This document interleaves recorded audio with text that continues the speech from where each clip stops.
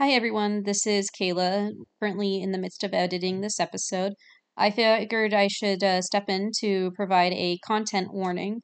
This book does talk about cannibalism in detail, but there's more to it than that. We also discuss potential rape, sex trafficking, as well as dead dogs and dead puppies. So if any of that even makes you remotely uncomfortable, please feel free to skip this episode. If you're okay with us discussing this, then continue on with the show.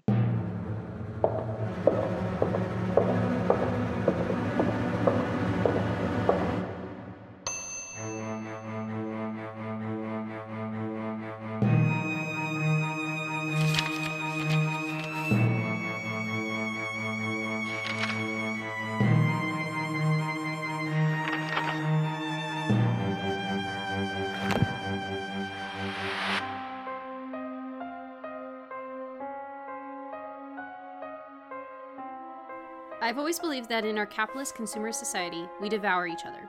We phagocyte each other in many ways and in varying degrees. We devour each other because we are generally blind to our kinship with others.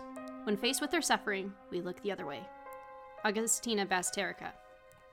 Welcome to Darkly Lit, where we look past the skin, deep beneath the flesh, to see and possibly taste the true nature of a human soul.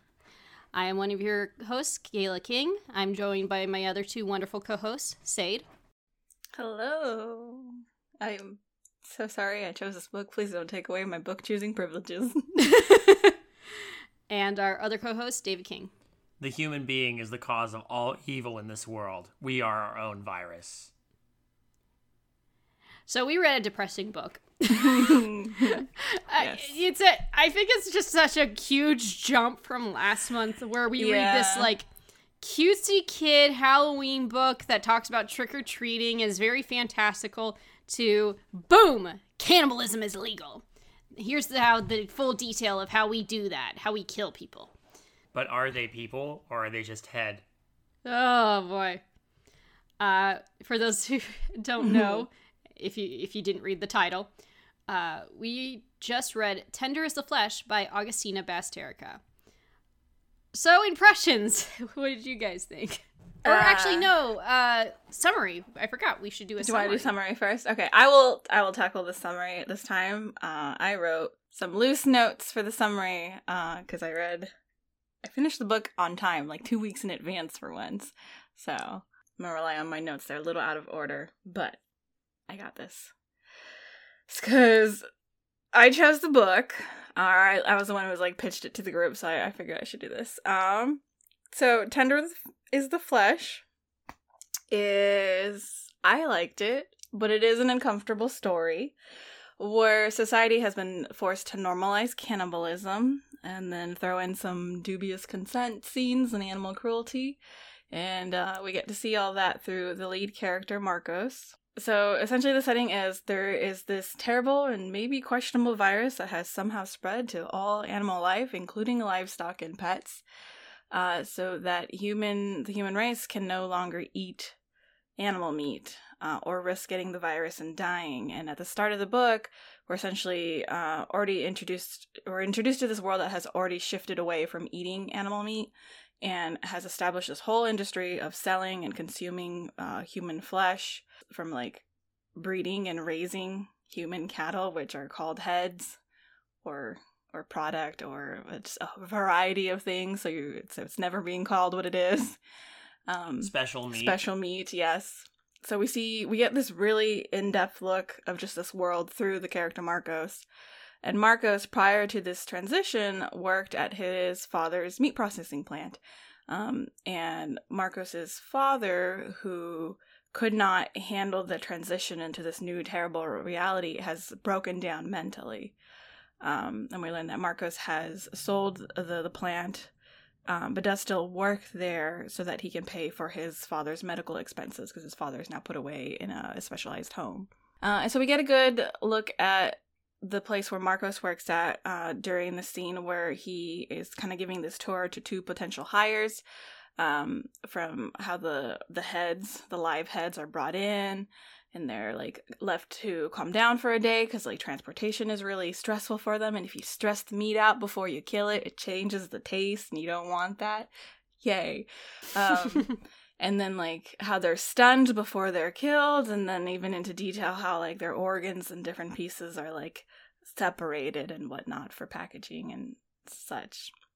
And we learn that Marcos doesn't really care for the work, but it's work that he knows how to do and can do well, and it's really his only option to make sure that his father's needs are met. Because he has a sister who's definitely not going to help him, but we'll get to her in a second. So my notes are a little out of order because I kind of want to cover the different kind of places that we see in the book first, because there's a tannery that Marcos visits where we just learn about this business where this leather is now made from human skin, and there's a very creepy, uncomfortable owner who's very obsessed about having fine quality skin for his product.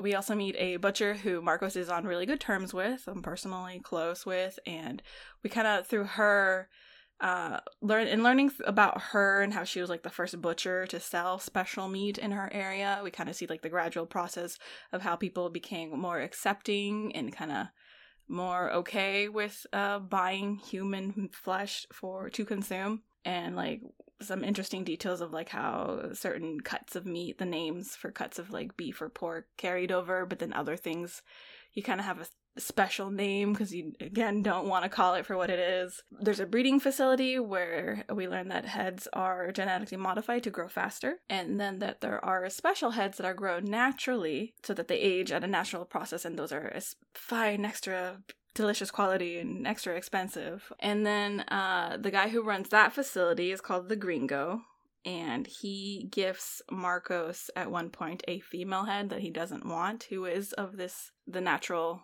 grown, no GMO head, and he wants nothing to do with her, but we'll come back to that, because then there's also a hunting reserve that Marcos has to visit at one point, where essentially the owner there buys heads to release on the reserve, where then people can then hunt and eat them. And we learn that the reserve has this new awesome feature where if, hey, are you a celebrity in debt? Do you want all your debt paid off for you? Then you can go and hide in this reserve for a specific amount of time, I guess depending on how much money you owe. And if you survive, then they'll pay off your debt. But if you don't, if someone catches you, like this musician that happens to be captured and eaten while Marcos is visiting, that sucks. That was an interesting concept, though. And then finally, there was this medical lab for research with this doctor that Marcos seemed to especially hate, where just medical experiments are done on heads, like strapping them to a chair and forcing concussions on them like you would experience in a car accident over and over and over again until they die. Essentially just whatever you imagine would be deemed cruel and inhumane is now okay here, because they're just heads. Just product. So that's essentially like half the book, is just detailing all these different kinds of infrastructure that deal with selling and the consumption of human meat, and also just like the kind of people it has spawned to like manage those systems. So like that all was like really interesting to me. Not because I think it's, oh, that's cool. Well, okay, it's kind of cool. I don't know. Just when you look into like the depths of like how awful humans can be, that always has fascinated me.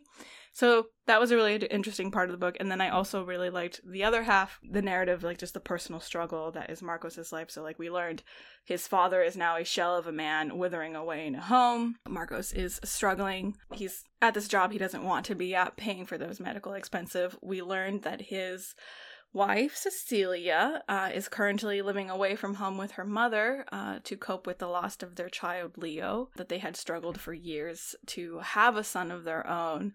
And by some miracle, they were able to have one. And then the child dies, and it's left them both very devastated. There's also Marcos' sister that we meet a few times, and she has like 2 teenage kids that are just creepy teenagers, and they have a very forced relationship where she's kind of constantly always pestering him. She's all about her image and like not the most doting daughter. Like she won't take her kids to go visit her father. So there's that. And then we also have the female head that Marcos was gifted, who at first he wants like nothing to do with, does the bare minimum of just like letting her sleep in the barn and leaving her food. And so like among all these struggles in just life, I guess, Marcos has been visiting this rundown zoo, this abandoned zoo, and because we can't have zoo animals, we can't have pets anymore, it's abandoned, but it's a place where his father used to take him when he was young after the death of his mother. And there's at first a really cute scene with some puppies, because despite the risk of the virus, he's like, oh my god, puppies, because oh my god, puppies. But then he almost gets killed. By wild pack of dogs. And then later there's another upsetting scene where those puppies are killed by dumb teenagers. And then after the death of his father, Marcos returns to the zoo and scatters the ashes there in the aviary. He walks out on the funeral service that his sister was hosting, because it was more about her than it was about their father. And I don't remember where exactly in all that he impregnates the female head that he's keeping. But when that happens and he realizes that she's pregnant, he kind of starts to obsess about her, thinking about her and the baby, unable to focus on work. And I have thoughts about that, but we'll get to it. But then after the death of his father, because it was really the only thing holding him to work, he's talking about quitting his job, but he goes on leave for a little bit. And there's this incident where a truck that was carrying live heads is overturned by scavengers, and scavengers, I guess, are outcast, homeless, and just they are on the outside of society, and they just kind of take meat wherever they can. And then when Marcos gets home from having to deal with that incident a bit, he has realized that the female head, who he named Jasmine, has gone into labor, and there is a complication. The child is going to probably die, so he calls his wife, who has been away this whole time, still staying with her mother. He calls on his wife, because she used to be a nurse, to come help save the baby. And they do manage to save the baby. And unfortunately for Jasmine the head, they decide to keep the baby and kill her. But now they have a baby again. The end.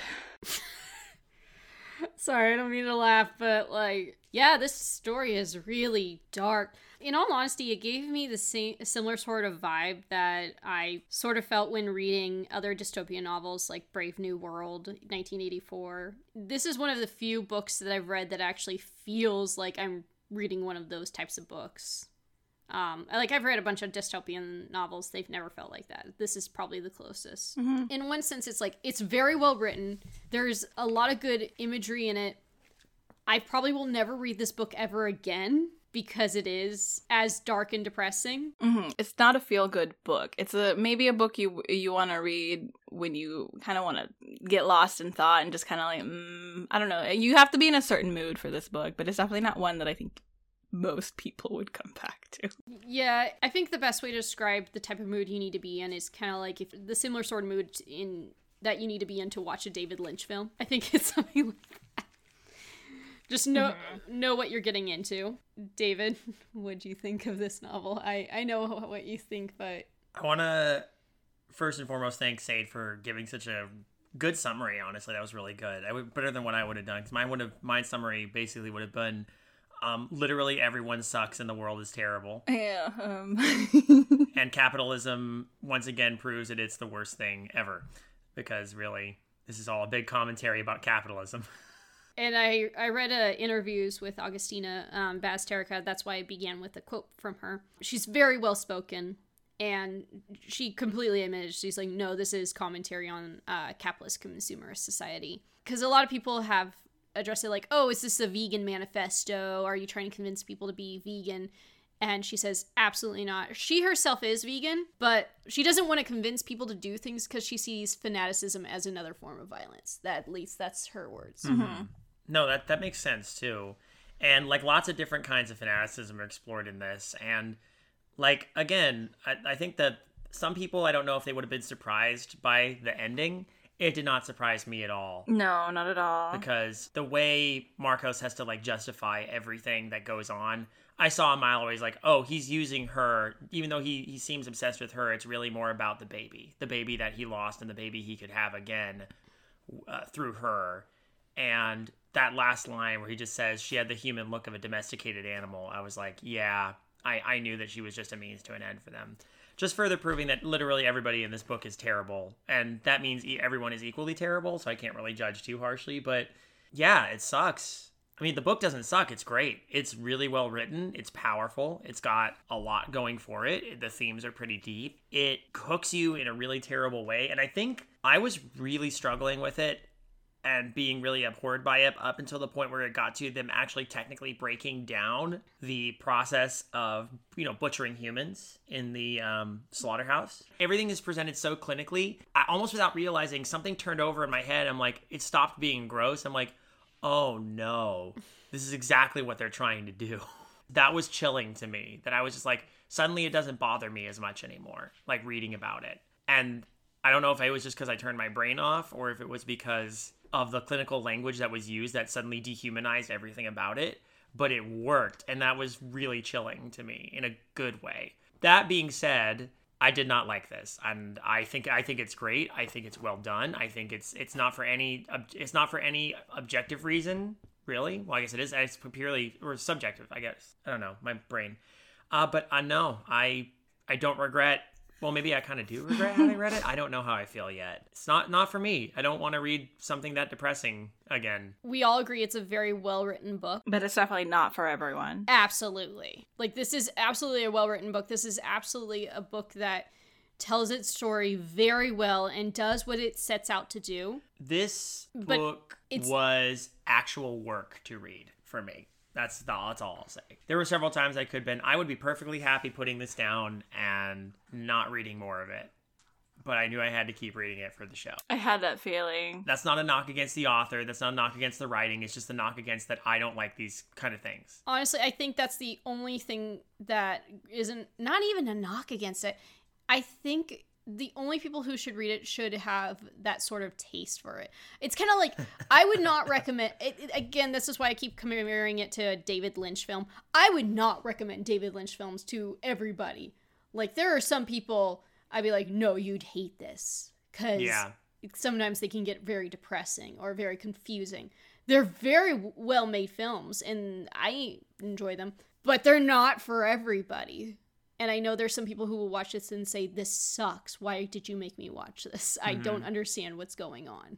In this one book, that you can understand perfectly what's going on. Yeah. But it is definitely a taste thing. Ironically enough, it is a taste thing. Lol.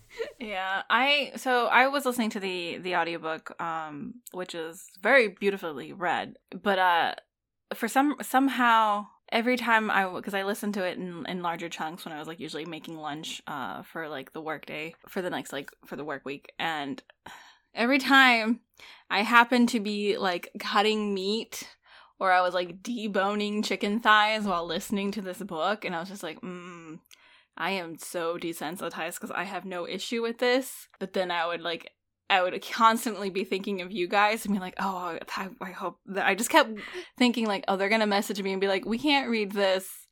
We'll have to like either do something else, or I was just waiting for that message. I honestly got through the book fairly quickly. I was able to turn my brain off. Because I know there's probably people who will read it and think, oh, I'm going vegan now, or I'm going vegetarian. How could anyone ever do this? Because I didn't see it in that way. I saw it as more of a humanist thing. Like, yeah, people can be very terrible, and I could see... It's funny. I like to wish to see the good in people, and, I mean, I've seen cruelty plenty of times before, but I think it's... Not gonna lie... If I had read this pre-pandemic, I'd be like, there's no way this could happen. Well, yes and no now, but okay, let me explain. I would think, no, there's no way they would legalize cannibalism. No way. Post-pandemic, where cruelty was upfront and obvious, I was like, you know what? Maybe people would. Honestly, this probably could happen. The only thing I would say that probably would never happen, animals becoming poisonous. Yes, every single animal, every single one out there becoming poisonous is probably the least likely thing that will ever happen. I like that that's addressed, though, that it could be just a big government conspiracy. Yes. Mm-hmm. And it's kind of more just like, it's just the setup. Like, I don't think you're really meant to, like, dwell on that for too long. It's just, because that's how they also, like, they'll question it. Like, oh, well, you actually believe that? The horrifying part isn't that, oh, maybe a virus could do this to us. It's more like that we would allow this to happen. Exactly. That we would transition into this kind of society. Yeah, it's less the cause and more the result. The result, yeah. Because like I said, it could just be a conspiracy by governments and big meat. Because because we saw scenes where Marcos didn't care that he got close to those dogs, where it's like, okay, well, if he doesn't believe, if there's people who like don't believe the virus is an actual thing, but they're still choosing to live within this construct of eating human flesh, what the fuck does that say about it feels us? like the opposite of COVID, because there's a lot of people out there who don't believe in COVID and think it's a hoax. But then, so that's another tricky thing too. And it possibly could be a hoax, the whole thing about animals being poisonous. But then people are walking around outside with umbrellas because they're worried birds will shit on them. And kill them, yeah. But the interesting part is, and I think this was the more fascinating part to me, was when he visited all these different places that were buying his meat, and just how horrible these people are, and also kind of eccentric too, in a terrible way, but like they're all characters. Yeah, they are all absolute characters.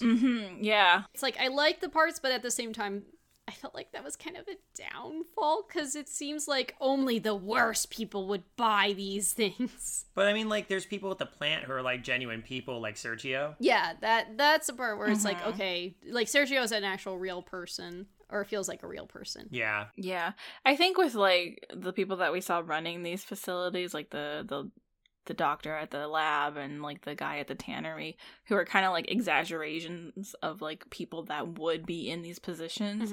They weren't so much supposed to be like, yes, this is one person, one character. I think they're supposed to kind of like encompass the people as a whole, the mentality, you know, that people would have to do these things. I think they're more supposed to encompass that, like be a representation of that than as actual characters, is how I took them. No, absolutely. Unlike David, the one thing I did not see coming was him choosing to kill Jasmine until the last minute. Because, okay, I completely saw that his focus was completely on the baby. I knew for a fact his focus was completely on the baby. He's probably saw her more as a pet than anything. But I didn't see him basically getting his wife and being like, okay, now we're going to be a family together. Because, I mean, he barely acknowledges his wife throughout the book. I mean, there's a couple of times, but it's just like, oh yeah, hi. It's almost like a chore for him. Initially, it was like he wanted to like be able to talk to her, but she wasn't ready. And then when she started reaching back out to him, he's kind of ghosting her because now he's got Jasmine and the baby on the way. And I don't think it was like he was planning that from the moment he realized. Like, I don't think like him having sex with her was what his intention was to get her pregnant and then keep the baby for him and his wife. I feel like it just kind of like in that moment, my wife is here, we have this baby, oh my god, we can do this again. It was kind of like it just happened. Yeah. And I think David and I realized that's what was gonna happen earlier on. Like the second she was pregnant, it was like, oh, this ain't gonna end well for this girl. I honestly just thought like she would eventually give birth to the baby, but he would be more focused on the baby than her and just continue to treat her like a pet. I didn't see, oh, he's going to kill her. Well, if he gets her out of the way, then no one has to know that any of that happened. That it finally clicked when I saw... there's a municipal slaughterhouse, for God's sakes. It clicked more... Yeah. It clicked more when I saw that he called his wife to come help. I was like, oh. Because I figured he's like, okay, I'm going to need a mother or something for my child. I don't know. I know he didn't really care for Jasmine. I know, but I figured he saw her more as like a pet than anything. I compared the way he reacts to her to the way that he's kind of relating his experience with her. He keeps flashing back to his 2 dogs that he used to have. Yeah. Now the thing is too, unfortunately, because this was another thing that made me uncomfortable when I realized she was pregnant, and I had to shut my brain off. I'm like, I don't think it was consensual. How could she? Well, that's why I said dubious consent at the start of my summary. There were 2 scenes with very dubious consent. There's dubious consent all over this. I mean, look at what happens when he goes back and like he's like, I want to break Spanel, the butcher lady. Mm-hmm. Yeah. Well, I mean not that she didn't like they hadn't been that became consensual. Before. That actually did. No, it did become consensual. Like clearly she wasn't expecting, but she did want it. So there's a part of me was like, okay, this makes me feel a little better. But then a lot of what he does is quote-unquote dubious consent. Everybody's dubious, though. I mean, keep in mind how often, like, they bring up situations where, like, oh, a security guard got fired for enjoying the meat or whatever, you know? They even, like, they have to come up with other words for it. Enjoyment. Like, people who have head and then, like, you know, engage in sexual activities with the head, and the head, of course, can't consent. So it's like, and then of course there's all these people who's like, oh, you can't use them as slaves. Slavery is awful. And then like, I love the hypocrisy that's all over the place in this place. And like, one of the few people who actually brings up the hypocrisies is the Romanian like hunter guy, the guy who runs the hunting lodge. He doesn't care that it's hypocritical. He's just like, yeah, accept it for what it is. Humans are hypocritical. So, who wants this thigh meat on kimchi? Good lord. You don't know what kimchi is? You uncultured swine. I did enjoy that scene a little bit. I think low-key doing the most dangerous game was something kind of fun. There was a point when it's like, when I saw there was a reference to the most dangerous game, that I was like, I am not surprised at all that this was referenced. Yeah. By the way, Bringer and Urkelbot666 both gave comments. Actually, Urkelbot666, or Dan, sent a full email because he told me, he's like, I have so many thoughts and I can't just consolidate them. Dan, you're a champion. Thank you so much for the email. I'm so thrilled that you guys read along with us and submitted your thoughts and submitted questions. We are here to read not just fun Halloween stories, but also to read some thought-provoking horror. Is it always fun? Maybe not, but I'm thrilled that we'd get there. People would share their thoughts on our choices too of what we read. Yeah. Before I get into questions and all that, I just wanted to bring that up because Bringer did say his favorite part was the kimchi scene. He did bring it. That was legitimately probably the only part that made me kind of go, ha ha ha. This is me speaking as someone who likes kimchi. The one thing I also wanted to bring up too is that Agustina Basterrica is an Argentinian writer, and actually this book was originally written in Spanish and then translated to English. It clearly takes place in Argentina, the story itself. I want to give props to Sarah Moses, the translator, too, for, adapting it to credit where credit is due. One thing that, because I read interviews by Agustina Basterrica, and she says, she mentioned, like, in Argentina, meat is a very important part of their culture. A lot of their rituals and everything surrounds around meat. So it just shows how important it is. And it actually lends even more credence to this possibility happening. Say animals did become poisonous, they would not likely give up meat. If there was, like, some kind of meat shortage, maybe it's not animals are poisonous, but some kind of meat shortage, like, yeah, this... Because even in, like, Mexican culture, meat is such a huge part, like, huge, like, staple of, like, our like, traditional meals. Like, I think of pozole, which normally has, like, pork in it. And just, I've heard accounts of, like, Hispanic people, like, Latinx people who have chosen to go vegan or vegetarian, and just, like, the kind of, like, upset that creates within their family, where, like, the abuela or the mom is like, what are you gonna eat then when we all get together? You can't have tamales, you can't have pozole. It's just, like, I've heard stories of that, and so it was, for me, coming from, like, a Mexican family, and, like, it was very interesting for me, because I could pick up on those notes of, like, culture. Maybe that's one of the reasons why I enjoyed the book more, but yeah. It's touched upon, actually, in one of our other books we read, Cemetery Boys, because I forget her name, but one of the main characters is vegan, and that actually creates some disrupt in the family as well. Like, well, what are you... Marisol, thank you. Yeah. I don't want to say it's as important in American culture, but there is... I mean, there's the tradition of barbecue in the summer. You can't have your 4th of July celebration without some barbecue. I mean, I have a sister who is vegan, and I remember growing up, I wasn't surprised that she would become vegetarian or vegan, because as a kid, she actually, that was something she wanted to do, was become vegetarian. And she told my mom that, and my mom actually said, well, let me tell you why that's a bad idea. It's so pervasive in that culture, and especially she grew up in a small town. Everywhere you go, or every event always included some sort of meat. Like, there's Christmas ham, turkey is served during Thanksgiving, 4th of July barbecues. Mm-hmm. It's definitely more prevalent in Latinx cultures. I think it's we don't really think about it that much, but I think it's really ingrained into all cultures. Mm-hmm. I mean, at least the ones that I am the most familiar with. But I think it is really truly ingrained in there, and it's in all culture. We just don't think about it because it's just part of our everyday. Yeah, I'd say so too, actually. Like it wouldn't surprise me that this is a global thing in the story, you know. Oh, absolutely. I mean, we only get to see the perspective of, you know, this country, but like you get little hints of it elsewhere. Like at the party when they said, "Oh, the price of meat might be going down because India is finally starting to export." Yeah, like if something like this was going to happen, it would happen sooner in certain countries than others. Yes, absolutely. And like I don't want to get into like how poor and narrow and like just how poorly constructed like the food industry is within like especially the US, where like we rely on only like 14 types of like produce when there's like countless others that we could be relying on. Like Yep. Diversify your diet. Seriously. Grow your own vegetables. Well, I don't know how to grow my own vegetables. We don't have the space to grow our own vegetables, which is also something that they try I mean, to... you guys, I've seen that tiny little space back there. You guys some like little like just baskets, like laundry baskets. You guys could grow potatoes back there at least. I mean, we totally could, honestly. I never thought about that. I mean, we could talk to your I mean, my mom thankfully has space has a little garden. Oh where she yeah. grows stuff.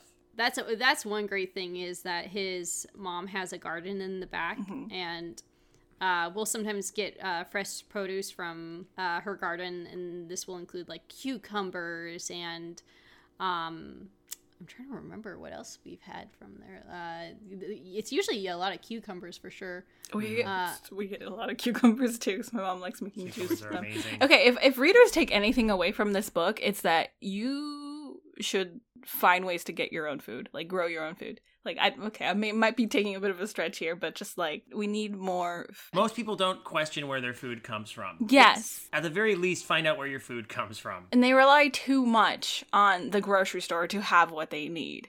You need the staples at home. Like just learn how to grow potatoes in a bucket. Like you can do it. It's very simple. Anyway, hi. Hi. Do I think our society is crashing and we all need to like start thinking about that? Yes. Okay. Anyway. That's one of the reasons this is depressing, because I use books to escape, and this is a reminder. Hey, society is collapsing. We are on a ecological midnight clock, and everything fucking sucks. And rather than look at the positives of people trying to change it, this is like one of those reminders of, well, it won't change because big government will find a way to legitimize cannibalism rather than actually make anything better. So yeah, I wasn't in a very good headspace when I read this, so that contributes to it too. I'm so sorry. Again, you have to be in the right mood for it or have the right type of personality for it. Also, they kill puppies in this, and yeah. When we got to that, I was like, okay, everything else, like the slaughter of all the humans, the dubious consent, I was like, okay, they might be okay. They might not hate me for choosing this book. But then we got to the puppies, and I was just like, fuck. No, I'm so sorry. I had to shut my brain off during that part, and I was like, this is the worst part ever, and I skimmed so quickly during that. Yeah, same. It was a terrible scene. It was sucked. So, yeah, I finished the book before David started reading it. I immediately went to him. I'm like, David, I have to warn you because you need to shut your brain off or skim because this is what's going to happen, and I know I don't want you to be blindsided by this because I didn't want to spoil it too much.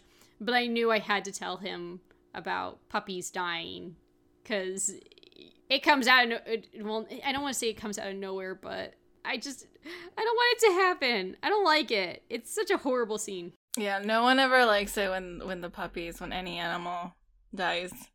It sucks. I want to clarify, when I said it sucked, I wasn't saying that the scene was like a bad scene. No, it it's was not. Very well done because we felt it viscerally. It just sucked to experience It went there. Hey, can we go to I figure if there's more to discuss, we could probably base it on our the questions. Absolutely. Actually, I got a long email from Dan, so let me actually get to that. Dear Darkly Lit Crew, here are some thoughts and questions I had regarding this month's book. It's kind of a lot, so please feel free to trim and omit whatever you wish for the sake of brevity. Hell no, I'm reading the whole damn thing. I had a little trouble with the presentation of the characters, especially as the story progressed. It starts with skeevy assholes and moves on to more skeevy assholes. The longer the story went, the less interested I felt about long-suffering and virtuous Marcos and how he's unfairly forced to interact with an array of vapid narcissists and legitimate sociopaths. In light of the ending, I don't know if this was by design. I personally would have preferred a more mundane, subtle approach to this society. Especially toward the end, we meet the scientist who is more or less just torturing heads. I felt that this pushed the already strong message of humans equal bad a little too hard. And I think I was with them with that. Like, there's a lot of... I mean, I honestly saw a lot of bad in Marcos. I didn't think he was fucking virtuous at all. Same. I didn't either. I saw him as a very flawed character. I saw him, like, again, some of the stuff I said, he dubious consent, and the fact he's cheating on his wife, technically, and just his kind of treatment towards people in general is just... He's not a very nice person. No, I didn't take him as a good person or really a bad person, though. He's just someone who has chosen to live with the circumstances given to him. Like, there's the whole fact that he until he's at the reserve, doesn't eat any special meat. He's, like, chosen not to eat it anymore. But even then, he's still doing the work that he does willingly. He's choosing to live this life, and that doesn't, just because he doesn't eat special meat does not make him a good person. And just in, like... But he justifies it by, like, I'm the one helping my long-suffering father through, live in this home where he can at least not be... I can protect him and make sure he's not sold as meat when he dies. But it doesn't... I think he sees himself as low-key virtuous for that reason, but doesn't But I don't think us as readers are meant to see him as virtuous. No, I think he thinks he is. I think he thinks very highly of himself, but I never thought that. But I do agree with Dan in the way that I feel like some of these kind of became over-the-top villains. Yeah, I do feel like when we got to that medical lab and we were introduced to this doctor, I felt like, okay, now it did feel much like, okay, this woman is just pure evil, like comic book villain, like just standard villain. But I think at that point we were kind of maybe supposed to be annoyed with it, because we're to kind of put us in that same mindset where, like, because Marcos was just like, I'm fed up with this. I cannot take these people anymore. So I think that's why we are seeing this, like, another exaggeration of this type of person.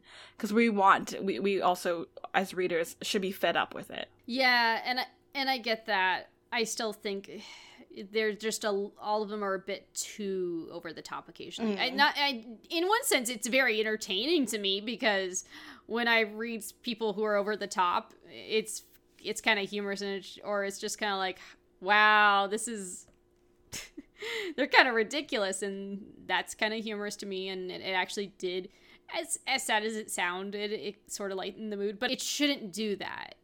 Like, just because they're over ridiculousness over something dark shouldn't lighten a mood, necessarily. And occasionally, sometimes it didn't, and sometimes I'm like, oh yeah, these people are somewhat believable, but there were times where I was just like, these could easily be Batman villains. Yeah. Anyway, as I continue more with this email, even though the main focus is the story that happens in the world of normalized cannibalism, I struggle to keep from concentrating on how it got to the point so fast and how the mechanics of the virus would have worked. I know that wasn't the point, but my mind kept wandering. Also, I guess insect protein and fish are also effective. Everyone in this book is looking for any excuse to eat humans. So both Bringer and Dan actually asked this sort of question. Dan says, do you think the virus was real? And then Bringer actually asked, do you think the animals being poisonous is real or possibly exaggerated? Would the oceans be off limits? Would the virus be in the water? Why is vegetarian seen as a bad thing? Also, why hasn't eating insects been looked into? Are all animals poisonous, including insects? It's a hoax. It's a hoax. I think definitely, like we said before, the fact whether this virus is real or not and how it works, we're not really meant to focus on. Some readers will, because I sometimes nitpick at details, like I want to know how this works, or if I'm writing something myself, I will describe too much of how something works, or just even like when it comes to layout of the room, I need to know everything. I think in this sense, we're not really supposed to dwell on it. Some of us will. That's Yes. just natural. I don't think we're supposed to dwell on it. We're just supposed to like take it for what it is and question it. Like, just, okay, was it real or not? I think the focus is, again, like we said, the result of what happened because this society took this transition. And I feel like I vaguely remember hearing like insects being mentioned as a protein source, or maybe that was just something I was thinking of, but I right now I am with the impression from the book that yes, insects is an option, like a source of protein. It's an option there, but it's not a popular one. I think the takeaway is that just transitioning to human meat was easier, and it was more easily acceptable than protein from insects. They don't really mention fish, I don't think. I don't think they mention fish at all as an option. So I guess the assumption is just like, yeah, okay, we can't eat fish either. Maybe the virus wasn't the animals. Well, like, okay, no, that's just me speculating on how the virus works, where it's like actually everyone's already infected. Well, I would say the fact that you're like, some people will dwell on it and some people won't. It puts us very much in the same shoes as normal people in this world, because they're like, just like, oh, the government says this, and the government says that. And do you just go along with it or not? Yeah. Do you just go along with it because they said, oh, well, that's the way it is now. We don't know all the specifics. And even, like, it gets brought up a couple times. Even in the lab, when Marcos looks in that thing and he sees that there's some animals in there, he's like, oh, are you trying to develop a cure? And it's not really touched on, because it's like, how come no one can develop a cure? And it's like, it gives you that idea that if you think about it too much, it kind of gets weird and flimsy. But most people just kind of blindly accept it and just go like, well, I guess meat's the norm now. And yeah, the speed of the transition is still something that kind of I think about. I mean, I got the impression that it was maybe a couple decades at least that the transition took. Long enough they started mass producing these humans that are, or artificially inseminated humans, because they have ones that are genetically modified to grow faster. Mm-hmm. I'm trying to think how long it would have taken for a whole generations of different humans to be born and not be essentially lack so much of what makes humans human, Yeah, I mean, there's definitely a lot of unanswered details that are missing. That, I don't know, there's this theme of like, hey, don't question it, just go along with what everyone else is doing. Exactly. Yes. And then that way, if it is a hoax staged by the government, that's what they want. That's why it's a dystopian novel. Yeah, go along with the transition, don't question it. It's just easier to just go with what the norm is now. It's interesting that even what could be possible plot holes actually works in the favor of this novel. That's how strong the writing is. I loved Marcos seemingly falling for a head. I would have enjoyed getting more into how a person would feel about that. The inner struggles and the shame in pulling away from the society and essentially fucking your livestock. I'd have liked a longer story with more time spent on personal aspects of that. However, based on how the novel ended, it was better to keep it short.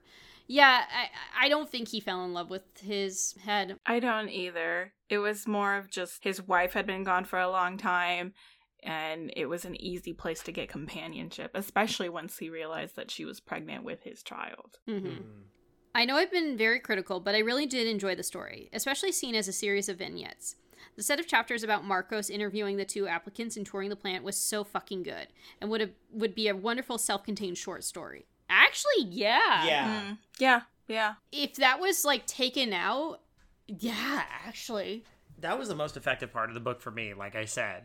Because it was what caused that unconscious switch flip in my head to the whole thing. And despite being a translation, I thought a lot of great prose came through. Just one aside, I thought special meat was a dumb name for the product, but then I realized it probably originally would have been something like carne especial, which sounds simultaneously more appealing and more insidious. Yeah. Carne especial. Sorry for butchering the Spanish language with my... No, that was good. That was good. Thanks for choosing this one. I thought it was a pretty tasty treat. Oh, man. God damn it, glad... I'm glad you got some enjoyment out of it. So he has a couple questions, too. What did the ending mean to you? Do you feel like it worked well? Yes. Also, yes. Yeah, no, I was satisfied with the ending. I did figure it out, like, the second the Jasmine was pregnant. I was like, oh, okay, that's where we're gonna end, and I hope it'll be kind of a happy ending. Yeah, no, I was satisfied with it. It made sense to me. Yeah, I think it made sense to me too. It is what it was expected of Marco's character. It was like bittersweet and tragic, but also maybe like the best thing you could have hoped for. Yeah, I didn't expect this book to have a happy ending, but it is a very fitting ending for everything that has happened so far. Another question he had: what did you feel was being implied by the stone in Marco's chest? I was wondering if it represented his compassion/humanity, since as it shatters, he becomes more like all the other one-note meat-crazed characters in the story, deciding to poison the scavengers and kill Jasmine after he get what he wants from her. Yeah, it could have been, in a sense, like what was left of his like humanity, in that it was like just becoming so much of an uncomfortable burden inside of him that when he finally like lets it break, when it finally breaks down, he's the bad person, just like everybody else. I think actually that's a very good translation about the stone in his chest, because that does keep getting brought up quite a bit. He keeps referencing what's in his chest as a stone. Like, this isn't just like, oh, he mentions it once. No, it gets mentioned multiple times, and actually the idea of it being his compassion/humanity is a very good comparison. I also have one question with Bringer, or he also brought a comment as well. What is the deal with curfew? I think that made sense, because in this setting, there's a huge black market for, I mean, again, if cannibalism is legal, then human life is a lot cheaper, especially if not as many people are going to ask questions. So there's a curfew, so less people will be abducted out on the street. I think another reason for the curfew is because, I mean, this is also the same society where people have to carry umbrellas because they're afraid that bird shit is going to poison them. There's still animals out there. I mean, he runs into dogs that try to attack him. It's not like every animal has been killed. So there is that possibility that if they're wandering alone at dark, they could be attacked by an animal. It could be a safety thing as well. That's true. Yeah. But I think it's mostly for, like, they even talk about, like, how, oh, we can't even travel in a hearse, because people steal a hearse, like, oh, there's a fresh corpse in there, and they'll break in and try and steal it, or, you know, like... Yeah, I think it's more of less people being abducted and sold on the black market, because we hear multiple times, oh, the best meat has a first and last name. Not to mention scavengers. The scavengers with the capital S exist, and they're, if anything, the scavengers are the people in this story I trust the most, because at least you know what they want, and they're just gonna take it. They remind me a little bit of the Reavers from Firefly. Yeah. Also, he commented, I find it weird that hunting real humans for sport to pay off debts is allowed. I don't think it's allowed, because I don't think it's ever made legal. I just think they don't care. I mean, that character basically does whatever he wants. It's just okay, whatever. It's a rich person thing. Yes. Also found it weird that you can't use livestock to have a child or run a sweatshop, but it's perfectly legal to keep one in your house and eat it part by part. Again, hypocrisy. Yeah. That's the whole idea That's behind what's it. amazing about this book, is like the hypocrisy is rampant as all get out. And it's really just a reflection of the actual hypocrisy that we live with. Oh, yeah. Capitalism. I'm sorry. Fuck you. That's all the questions that we have. I guess to sum up all my feelings with this very well written book, has a very powerful message. Similarly to Schindler's List, I probably will never consume this media ever again. And yes, I used consume intentionally. You goof. Thank you. I think likewise, I wouldn't read this again. I don't regret reading it. It was an entertaining read for me. I liked it. I enjoyed it. I wouldn't read it again. I don't need to. I, most of all, just feel bad for making you guys read it, especially David. No, it is good. It's fine, because, you know, like, do I regret reading it? No. But I think the best thing I can take away from it is that now I don't feel like I have to read it anymore, and I can go on with my life. Honestly, don't feel bad though. Honestly, don't feel bad. It's all good. I was able to finish the story fairly quickly. It's kind of similarly to some other works that I'm like, oh, this is so good, I'm never watching this again. Schindler's List, I am never watching it ever again. Is it a good movie? Absolutely. But boy, is it heavy, and I never want to watch it again. And look, everything is told of in such an aloof way that it almost takes away some of the... It both adds and subtracts from, like, the way that I saw it. Nothing is described in, like, excruciating, gory detail. when they brought up eyeball liqueur, no one talks about popping an eyeball in their mouth and eating it, you know? Which is where I would be like, nah. I mean, overall, it's a heavy book. Subject-wise, it's a heavy book. And also dead puppies, so I'm good. Thanks. Yeah. Always a Humans pass. die, whatever. Puppies die. We'll always pass Fuck on you. the dead puppies, so even me. Put this book on the list. If someone ever asked you, does a dog die in Tender is the Flesh? Yes. Hell yes. Don't read it. Yeah. There is a site for that. I think it's just called Does the Dog Die? And like it lists everything where the dogs die. That's exactly what I Put was this thinking book of. on there, please. Now that we finished that book, we now go into December, the last book of the month, or in this case, short story, because boy, do I need something a little shorter to get. I need something a little more easy to consume, something a bit more familiar. Basically, just Googling horror short stories, I was surprised to come across this amazing, beautiful short story. So our next work that we will be reading is called Lacrimosa by Silvia Moreno Garcia. Hey. Yes. You recognize that name? We are reading a short story by the woman who wrote Mexican Gothic. Woo. I am so excited. Me too. And it's about La Llorona. I am so excited. Oh, man. Y'all know I love a good ghost story. This will be a nice pick-me-up. Yeah. Yes. I like that we're talking. It's like a Christmas gift to ourselves. Yay! I love the fact that we're talking about, like, oh, this will be a nice pick-me-up, you know, a story about a woman who drowns her children. But it's something I'm familiar with. It's Yeah. something It's a that ghost I story know. that we're all fond of, so... Yes. Hey, Christmas is all about telling ghost stories, right? Yes. Yeah. Right? Perfect. It's perfect. Yeah. Perfect. Let's do this. All right. Thank you all for listening to this. If you enjoy what you hear, check out other stuff on the Creative Horror Network at creativehorror.com, or check us out on YouTube. We're actually putting up our darkly lit backlog up on there. Hopefully, we'll eventually get it complete, most likely by the end of next year. Hopefully. We'll see what happens. Hopefully. Also, since this short story is available online, we'll be able to link it in our show notes, and we'll send it out on Twitter, too. Yes. Luckily, this is available to read online. You do not have to buy the book. It is easily readable. And I did that intentionally because if we're going to read a short story, I want it to be... Some easy access. Yeah. Exactly. Join us. It's a very quick read. Apparently, David already read it. Yeah, I already read it. I'll read it again. He finished this short story before he even finished the book. Yeah, fuck that. I'd rather read this. I guess we turn off the candles. Turn off the candles? What the fuck am I saying? Well, they're all electric candles because, you know, it's the future where, you know, cannibalism is legal and you can apparently edit people out of pictures at your dad's funeral when you're at the zoo and put yourself in them, as is the case. But that being said, hey, if you enjoy human butt meat, does that make you a butt munch?